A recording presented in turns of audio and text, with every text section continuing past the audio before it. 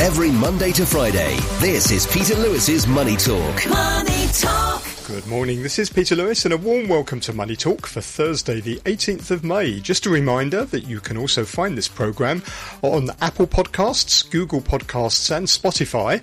If you go to my website, which is peterlewismoneytalk.substack.com, you'll find all the links to your favourite podcast apps there. And this programme is also on Facebook, Peter Lewis Money Talk is the page, and I'm on Twitter at Money Talk R3. This podcast is sponsored by Surfin Group, which is headquartered in Singapore and offers online financial services to 30 million customers across 10 countries. In today's business and finance headlines, President Joe Biden has scrapped planned visits to Australia and Papua New Guinea, due to take place after Japan's G7 meeting, to return to the US to help resolve the debt crisis. He said shortly before departing for the summit that he was confident of reaching a deal with Congress to avoid an unprecedented default on US debt. Republican Speaker Kevin McCarthy said, "I think at the end of the day, we don't have a debt default. I think we finally got the president to agree to negotiate." Japan's economy has expanded for the first time in 3 quarters. GDP grew by 0.4% quarter-on-quarter in the first 3 months of 2023, after showing no growth in Q4. This was the fastest pace of expansion since the second quarter of 2022, with private consumption rising the most in 3 quarters following the removal of all pandemic measures. China's home price growth slowed in April. The average price of a new home in 70 medium and large cities in mainland China rose 0.3% in April, slowing from March's 0.4%, while lived-in home prices were flat versus a 0.3% increase in March. On an annualised basis, home prices in China's 70 major cities dropped by 0.2% year-on-year in April. That was the 12th straight month of decrease in new home prices, but the softest pace in a year. Tencent's earnings bounced back in the first quarter as it reported the fastest jump in revenue in more than a year following China's reopening.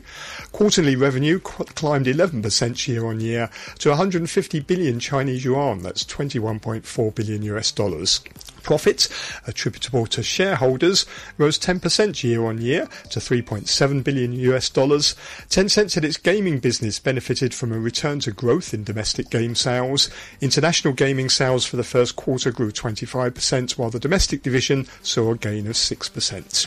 On today's programme, I'm joined by Andrew Ferris, the CEO of Econosis Advisory, and Michelle Lam, Greater China economist at Societe Generale Corporate and Investment Banking. And with a view from Taiwan is Ross Feingold, Business Development Director at SafePro Group. Peter Lewis's Money Talk. US stocks advanced on Wednesday as investors grew more confident the White House would reach a deal with Congress to avoid a government debt default. The S&P 500 gained 1.2% to 4,159. The Dow closed 409 points higher, or 1.2% at 33,421. The Nasdaq Composite advanced 1.3% to 12,501. Shares in US regional banks rallied after lender Western Alliance reported deposits grew by $2 billion in the second quarter. The KBW Regional Banking Index gained 7.3% on the day. In Japan, stocks rose to a new 33-year high. The Topix Index added 0.3%, taking it to the highest level since August 1990. The Nikkei 225 rose 0.8% to 30,094. That's the highest since November 2021. And that takes its gains for the year to 15.3%, making it the best performing major equity index in Asia in 2023 so far. Chinese shares fell Wednesday following the disappointing economic data from the mainland the previous day. The Hang Seng Index in Hong Kong tumbled 418 points, or 2.1%, to 19,561. That's a 12-week low. The Tech Index slumped 2.2%. Tencent was down 0.6% ahead of its earnings release later in the day. The Hang Seng China Enterprises Index dropped 2.2%. And on the mainland, the Shanghai Composite declined 0.2% to 3,284. But futures markets are pointing to a rebound. They're showing a gain of about 0.8% for the Hang Seng at the open this morning. And elsewhere in the markets, the US dollar rose to a 7-week high.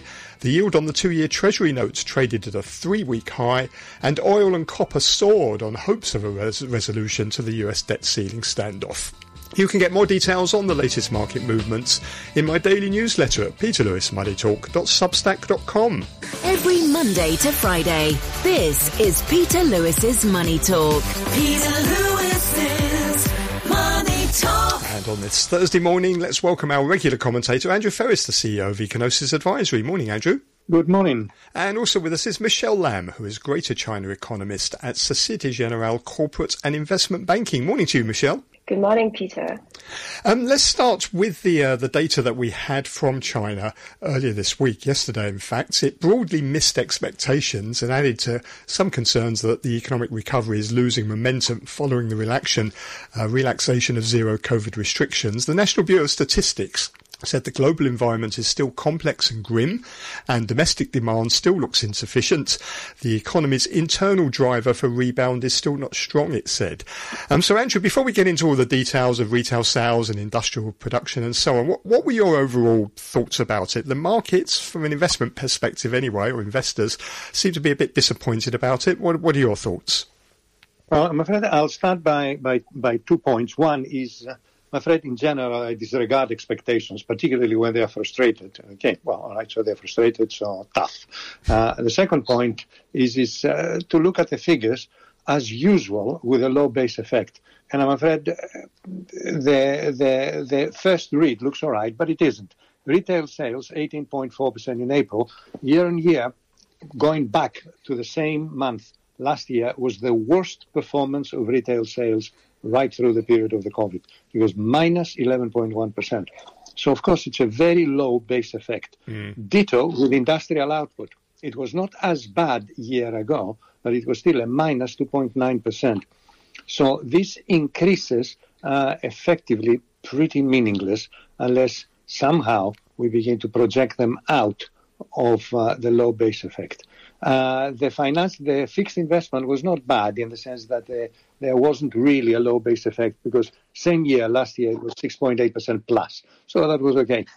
And of course, youth unemployment significantly up for specific reasons, and that is politically bad as opposed to just economically bad. So overall, no, these are poor numbers. So, Michelle, when we to try and remove this base effect that Andrew was talking about, is it better to look at these month-on-month numbers? Because when we do, it's slowing, isn't it? On a month-on-month basis, retail sales grew, 0.49% in April, slowed from 0.78% in March. So are they more significant, do you think? I think overall the data tells you that apart from services, everything was slowing down in April. And of course, the preferred measure is to look at the month-on-month data, seasonally adjusted. But actually, the National Bureau of Statistics, for most of the data, they do not publish that. So you have to do the seasonal adjustment yourself. And when we do that yourself, I think the more surprising data, I think it's actually the industrial production. On the month, you saw that actually it dropped by 0.5%, which was actually quite unprecedented. I think the last time it happened was last year in the fourth quarter when we have the COVID-related lockdowns. So it's actually quite puzzling why we saw a sort of sudden stop in the industrial production momentum. And then I think apart from, of course, the external demand is softening, I think it's probably that the domestic demand were also not very strong. If you look at the import data for April, for example, there are actually some slowdown in the commodity imports. So I think probably first of all, the property investment was not picking up as strong as the sales. And second, I think the consumer goods demand are also not as strong as the services momentum. And there are probably still some inventories effect going on that has affected the momentum in the industrial sector. So all in all, I think the weakness in the domestic demand is still an issue. So they're probably arguing that the policymakers may need to do more to support the economy. Andrew, how is it that in China we have low interest rates and one of the few central banks, maybe apart from Japan in the world, that hasn't been raising them? We're getting stimulus month after month, aren't we? Sometimes it's record monthly amounts of stimulus, but yet you still get this data that maybe is lackluster at best. What's happening to all this stimulus that's going into the economy? Is it not having the effect that they want? Well, famously, Chinese monetary policy has never been aggressive, and they have repeatedly said they were not planning to do so. Okay, in the last year and a half, we had mostly decreases in reserve requirements as opposed to decreases in interest rates. The decreases in interest rates have been small and far between. So, of course, by encouraging the banks to lend, does not necessarily mean that they lend, or at least they lend in the appropriate sector, all right, in inverted commas. And the second point is I think they are unnecessarily concerned or cautious on fiscal policy, because their fiscal deficit has always been historically very low as a percentage of GDP. They have a huge external surplus, okay, but an enormous external surplus. In other words, China is a net lender to the world, and net lenders to the world never go bankrupt domestically. In other words, they could spend a lot more money domestically and do it now. But they're very, very cautious over that, because once again, they don't want to see investment driving the economy. They will prefer to see if something could happen on the pure domestic consumption demand side. And it's not happening. And my final point is this shows, and I'm afraid I cannot measure that, how massively the 2.5 years of lockdown actually hit the economy. It looks as if it is staggering out of the corner, still punch drunk of 2.5 years of very hard graft. You cannot measure that. I mean, I'm just saying it expectationally, no more than that. Yeah.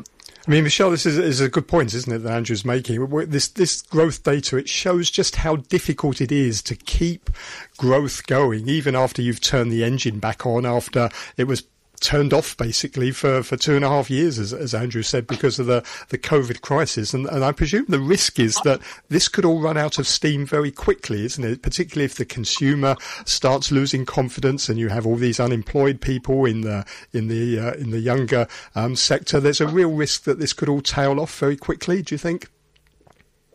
Actually, I pretty much agree with Andrew's point about the loss of confidence. And I think increasingly, I think the risk to me is that we enter a situation much like Japan, falling into a liquidity trap, that no matter how much interest rate cuts that the PBOC can do, you still fail to revive the confidence of the private sector. And just because over the last 3 years, there have been very significant scarring impacts made by the COVID, especially for the Chinese government. Actually, they have not done any direct income support to the household sector like in the Western economies. And at the same time, you also have the long-term adjustment in the property sector. And if you look at examples like maybe Japan in the 1990s, Spain, Ireland in the 2007, I think all this kind of household deleveraging, actually it takes a couple of years for the household sector to get out of the woods. And I think also the point about lower rate interest rates, whether it can really revive consumer confidence, is that when you have a situation that when the confidence is already very weak and people want to pile up their savings to the bank accounts, when you lower the interest rates, actually people would want to save even more when the rates are going down. So I'm just, of course, I think for the current situation right now, maybe the policymakers still are under pressure to do more, but I'm just concerned that the effectiveness of additional easing may not be that strong. So I think at the end of the day, it's really up to the fiscal policy or structural reforms to really try to come up with some options to revive the confidence, or maybe we just need time for people to, the confidence to recover. So from what you're saying, sorry, Andrew. Okay, go on. Sorry. No, I was going to say from what you're saying, actually from what you're both saying, that some people are calling for a RRR cut, but even if they were to do that, it's not really going to boost confidence. It's not the right sort of stimulus. It may be symbolic, but it's not going to help. Yeah, no problem. Yes, but this is still something that they need to do before exhausting all the options. Yeah.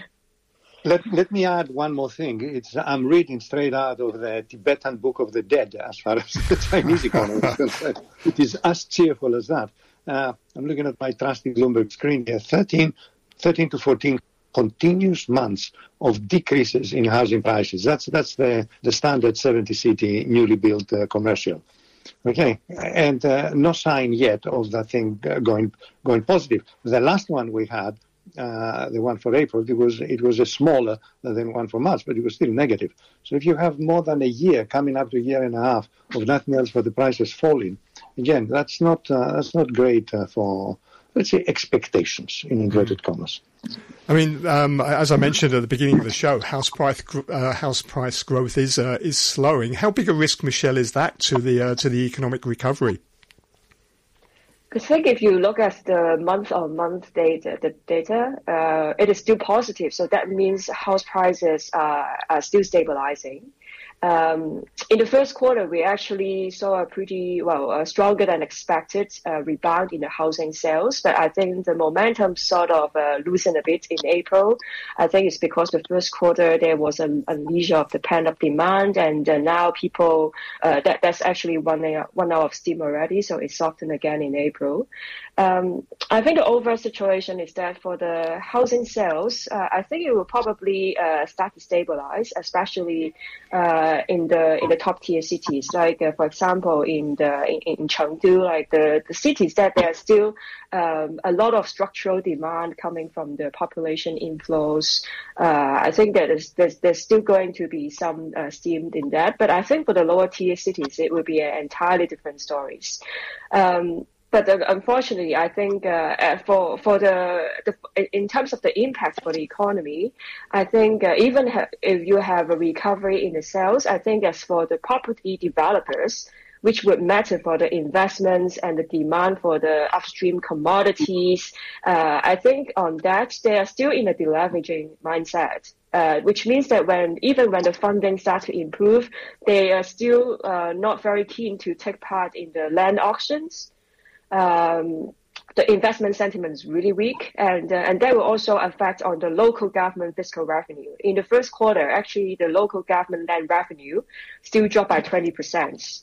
And we know that it is a very important source of fiscal revenue, which means that will also have some knock-on impacts on the infrastructure investments. Right now, it is still running pretty strongly, but I think that could also be the part of the headwind to the infrastructure investment going ahead if we don't see additional stimulus coming from the policymakers. Okay, well, Andrew, let me ask you about investment overall. It slowed to 4 trillion yuan from in April from 5.3 trillion in March. What was interesting was private sector investment. It grew very, very slowly, just 0.4%. Most of the investment was made by state-owned enterprises. There it grew 9.7% year on date. It seems to be that is a good barometer, really, of how private companies perceive investment prospects in China. But when you look at that, it doesn't look great for the future at the moment, does it? Yeah, unless and I don't have, neither I have done the homework of taking it bit by bit and also separating out investment by foreign enterprises, separating out investment by purely domestic enterprises and where it is. It would have been very easy to take out the usual whipping boy. And I said, what the authorities did to the tech sector about a year and a half ago might have reverberated negatively. And it's only recently where the private sector has come back again into the benign spotlight. But then I don't have any real evidence to tell you. That's what happens when you threaten the private sector. They stop investing. Now, when you don't threaten them, they recover. That's a very cheap thing to say because there is really no evidence behind it. But as you say, if you take the private sector, it still shows you that the main driving force is state-owned enterprises, which at this part of the cycle it should be, basically. Michelle, why are private enterprises, private companies so gloomy about investment prospects in China, and what sort of risk is that to the economy? So I think first of all on the data, the weakness in the private sector was driven a lot by the slump in property investments. And I think if you look at the breakdown between private and SOEs and by sectors, and you would see that actually the private non-property investments are not that weak. I think it's still running quite strongly, maybe, definitely in positive territory, maybe around 5%. And I think probably you will see a different situation that in the manufacturing sector, actually, a lot of equipment, they actually had a decent year because of China's green transition, trying to give a lot of support to the renewable energy sectors, and metals and the computer electronics, for example. I think they are still running pretty decently. But I think in terms of the overall sentiment for the private sector, I think if you look at the stock market, it probably tells you something. Just look at the performance between the SOEs versus the private companies. And I think, and I think when it comes to the question that, what policy can we do to revive the sector, the private confidence, I think it's actually no quick fix to that. I think that really requires of the structural policies to have more predictable policies from the government, for example. Maybe tax cuts, but actually over the last couple of years, the Chinese government has already exhausted a lot of space to do more tax cuts. So I think we've come to a pretty difficult situation to really support the private confidence here. So maybe we just need to take time for them to recover as the economy stabilizes. Now, I presume, Andrew. Let me tear you up a little bit further. There are something like 8 months, continuous months with declines in industrial profits. Ta-da! That's not very useful. Yeah, and well, I suppose that's why it's being reflected in the stock market performance overall. Let me ask you about something else that stood out for me, Andrew, in this data: the unemployment rates. Now, the urban unemployment rate declined to a 16-month low of 5.2%. However, look at this. The unemployment rate of the population aged 16 to 24 jumped to a record high of 20.4% from 19.6%. That means 1 in 5 of young people are unemployed, and it's only going to get worse because 12 million more job graduates are going to hit the job market in 2023. And what's surprising is this rise in youth unemployment has come even after the number of working people fell by more than 41 million people over the past 3 years, but yet the young can't find the jobs to make up for that. Andrew, how big a problem is this? Well, I think it's primarily a political problem because this is the future expectations. And of course, the Communist Party will have to be incredibly sensitive when it comes to that, given that the economy is supposed to be on a recovery mode. As for the demographic stroke economic reasons that this is happening, whilst at the same time the total number of employment is potentially falling, given that there were 40 million people who were taken out of the market because they retired or they are not joining it, is that you have structural difficulties because the unemployment, the youth unemployment may, this again, I don't know the composition, may contain, of course, educated as opposed to generally skilled population. And therefore, we're looking at a structural deficiency in demand as opposed to an overall decline in the demand for labor. Michelle, the way I look at this is that sort of youth unemployment, it's a bit of a leading indicator, isn't it? Because if young people are unable to get jobs, don't have income security, where's all this consumption recovery going to come from? Where is the confidence going to come from in the economy? I would have thought that this does have a big drag on the economy. Yeah, I agree. And I think it tells you that, when the business want to expand, they hire people, and the young people are the least experienced. So that means when companies are not very confident about the outlook, then the first people that they think about not hiring is the young people. And also, unfortunately, over the last 3 years, we have the crackdown on the internet sector, on the education sectors. And these are also the sectors that a lot of young people would like to enter to develop their future career. And you have these companies. Also, the structural outlook has definitely dampened after the crackdown a few years ago. So that's also not helpful in terms of supporting the youth employment. So putting all these together, I think, well, what the government can do is probably ask SOEs to step up or provide more subsidies for these companies to maybe expand some of the young talent program to try to solve the unemployment situation. And I think that if things get bad enough, there will definitely be the political willingness to do it, to preserve stability.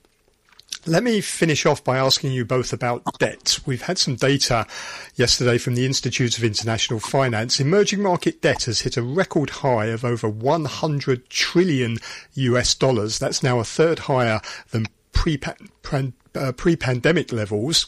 Emerging market debt is now 250% of GDP. China's debt to GDP rose to 282% in the first quarter of this year from 273% at the end of 2022. And overall, if you throw in the developed markets, global debt is now $306.3 trillion US.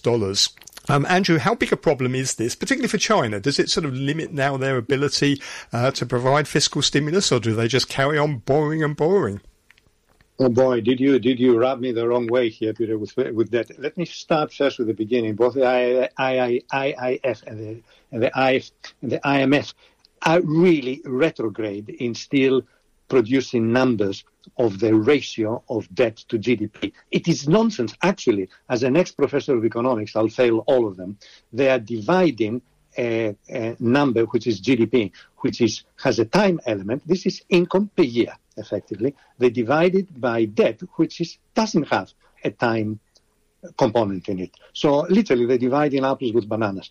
Please, for anybody that is listening, pay no attention whatsoever, to ratios of GDP to debt. It means absolutely nothing, even if it is increasing. What they never do, and I try to do it myself, and it is an unending and thankless task, is the service of the debt to GDP. That is much more different, because you're saying how much I'm paying per annum, or the sum of money necessary to maintain the debt where it is, and of course reduce it. Still, it has a very funny ratio. I'm very, very cautious on ratios. They have to be bananas with bananas, apples with apples, and not apples with bananas, as this one is. So I'm afraid, yes, it has been a big increase, and my reaction is I want to know, what will this do to the servicing? Almost definitely it will increase it, because we know interest rates are increasing, but I want to know how much, because not all debt is floating. A lot of it is fixed, in which case the increases in interest rates play no role whatsoever. So, yes, my reaction to that is I tend to ignore it. Okay. I'm glad I asked you. And Michelle, how big a problem is this? Because, I mean, if I take Andrew's point, the cost of servicing debt, of course, is going up. And if you look at the emerging market debt, about a quarter of emerging market countries have debt now, have bonds that are trading in distressed territory with spreads more than 1,000 basis points above US Treasuries. So the cost is problematic, isn't it? I think Andrew has a valid point. For example, I mean, with regards to the situation in the U.S., you take the mortgages. There are people who fixed the mortgages rates at 30 years to a couple of years ago, and now they are really enjoying really low interest rates. But I think with regard to China, I mean, there have always been predictions about a debt crisis going up in Chinese economy. And I think for now, the risk to me is still quite low, because, of course, I know the situation does not look good. Actually, over the last few years, especially I think for the local governments, they need to increase their pandemic spending. And at the same time, the revenue is dropping, not just because the slump in economic activity, but also the correction in the property market. The land sales also did not look good. So I think they are in a really difficult situation, and that has also knock-on impact on the local government financing vehicles.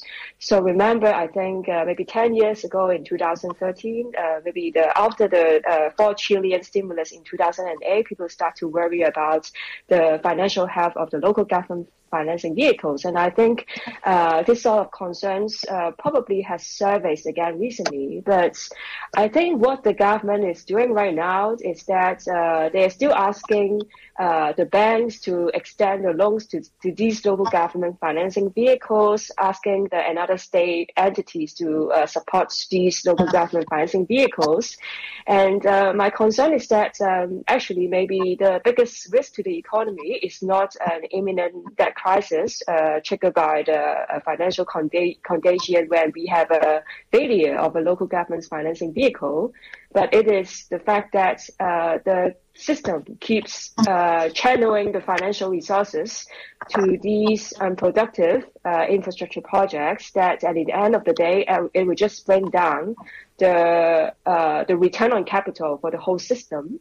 And I think that also ties with why the households they talk about rebalancing the consumption for years and years. But if you look at the households, they have high savings, and their savings are really invested in these unprofitable projects. So my concern is that under this misallocation of capital, under this the setup of the system, it just makes the rebalancing to consumption even more challenging for China. Okay, well, thank you both very much there. You heard Michelle Lam, who is Greater China economist at Societe Generale Corporate and Investment Banking, Andrew Ferris, who is the CEO of Econosis Advisory.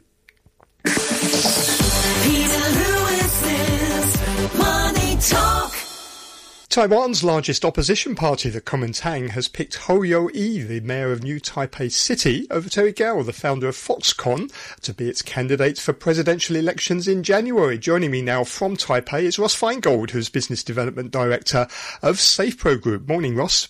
Good morning. Tell me a little bit about this guy then, and all I know is he's the mayor of New Taipei City.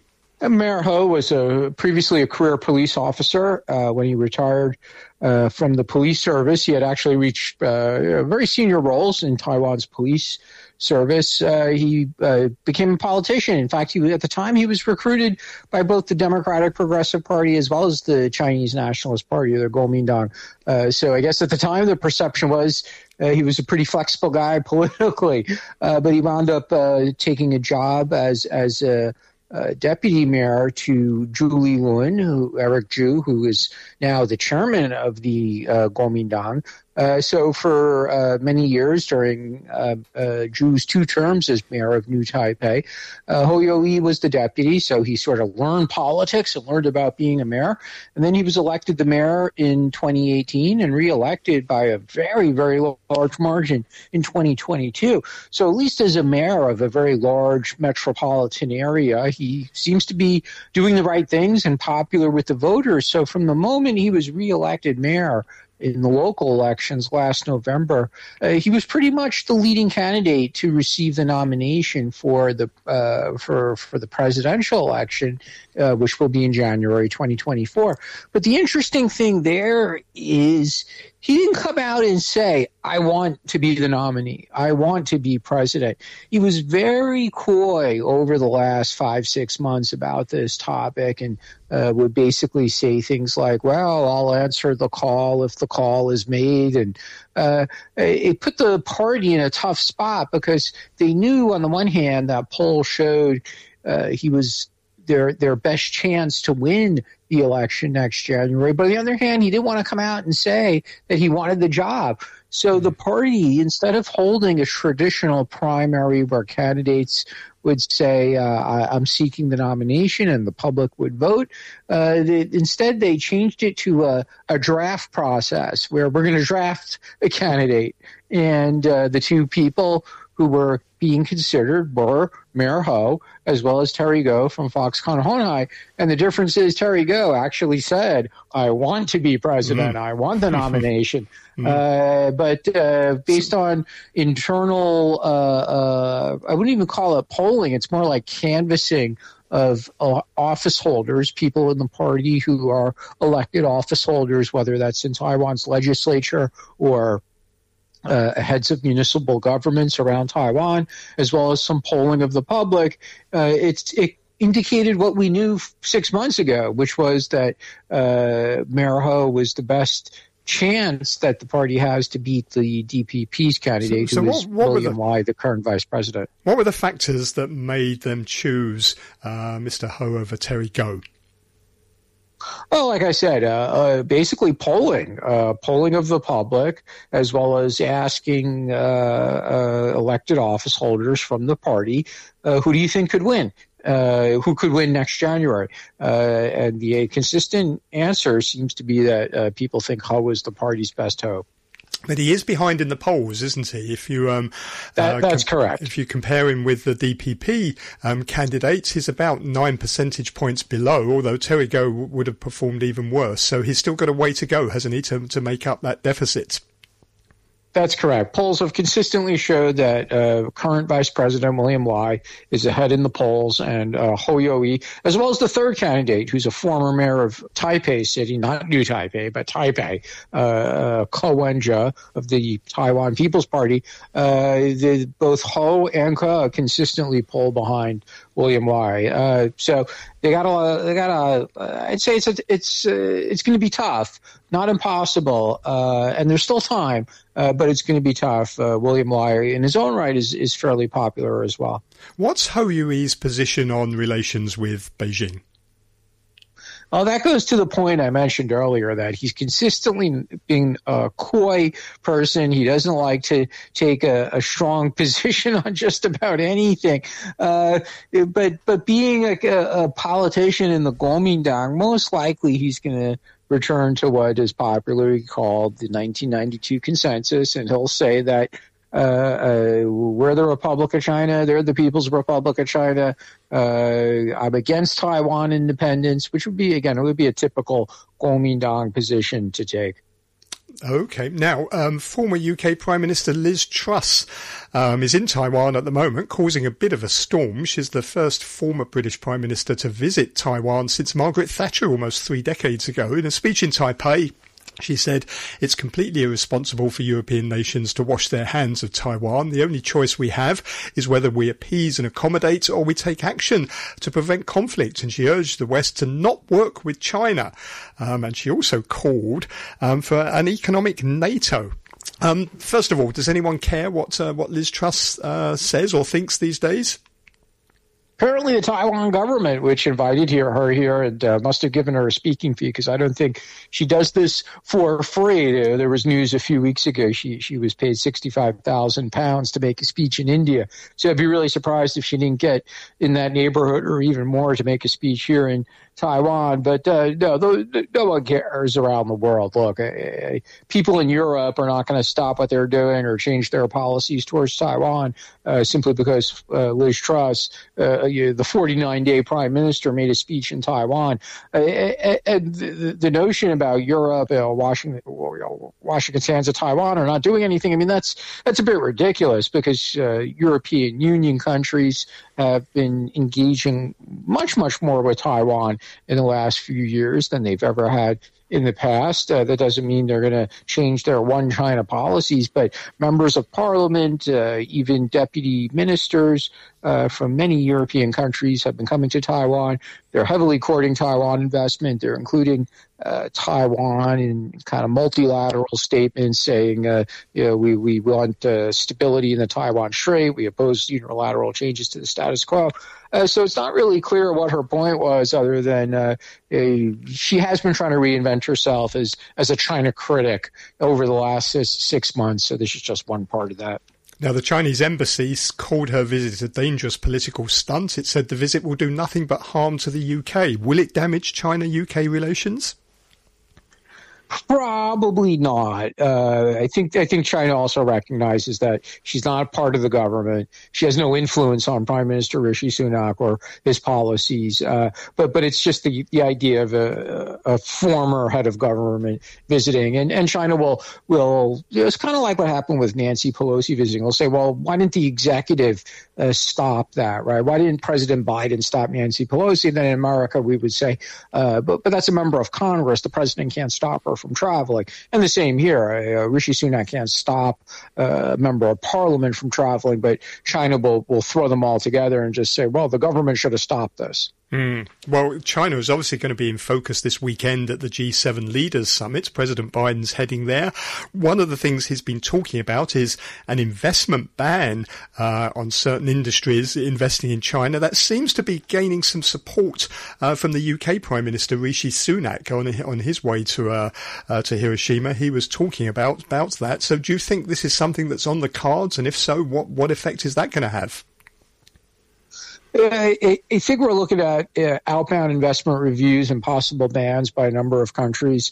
Whether they agree formally to that this week remains to be seen, but it's certainly something the United States has been looking at. And conceptually, it's a new thing for some countries, such as the United States, to have outbound investment bans on your own industries, your own companies, your own private equity funds, reviewing where they invest around the world. Previously, at least in the Western economies, there was only reviews on inbound investment flows and maybe banning investments in certain industries, banning military or government-associated companies from certain countries like China, making certain investments or buying certain property near military facilities, for example. But the outbound investment review, it's a new concept. But I think given the realities of relations with China and concerns about doing business in China, this is going to become a reality. Now, one of the consequences of these debt ceiling negotiations going on in the US is that President Biden has shortened his trip to the G7 in Japan. He was going to go and visit Australia and also Papua New Guinea, where he was going to meet with Pacific Island leaders there. I'm wondering, Ross, this is a little bit sad, isn't it? Because in some ways, well, first of all, Papua New Guinea, they wouldn't normally see a US president in their country, but the US has been trying for a while now to re-engage with the Asia-Pacific region. Does this damage its efforts to do that? It's certainly going to hurt. This has been such a hot topic in the last year or two. Competition for influence in the Pacific Island countries between China on the one hand, United States, Australia, lesser extent France, and the UK on the other hand. The United States did host a summit at the White House of the Pacific Island countries' leaders last September, announced a lot of initiatives. But the consistent criticism is you're not here, and when you do come, you stay briefly. And this is just going to feed into that. It's not the end of the world, but it's definitely going to hurt. I think it's going to hurt the feelings. Some of these leaders were traveling a very long distance to get to Papua New Guinea. It cost their governments a lot of money to fly from fairly remote locations of these various countries. So I'd say it's not the end of the world, but for some of these countries, I think it's just a feeling of more of the same, that you're not here and or you only stay briefly. You lecture us a lot. You tell us not to do business with China, and China often is here, right? China's, if not necessarily Xi Jinping, but their government officials and their companies are just consistently on the ground in the Pacific Island countries. Ross, thank you very much indeed. That's Ross Feingold, who is Business Development Director at SafePro Group. Thank you for listening to Money Talk this morning. You can find more business and finance information from around Asia in my daily newsletter, which is at peterlewismoneytalk.substack.com. On tomorrow's programme, I'm joined by Francis Lund, the CEO of Geo Securities, and Sam Favre, CEO at Mandarin Capital. With a view from Australia is Toby Lawson, Director at Staten Advice. Bye for now. Money Talk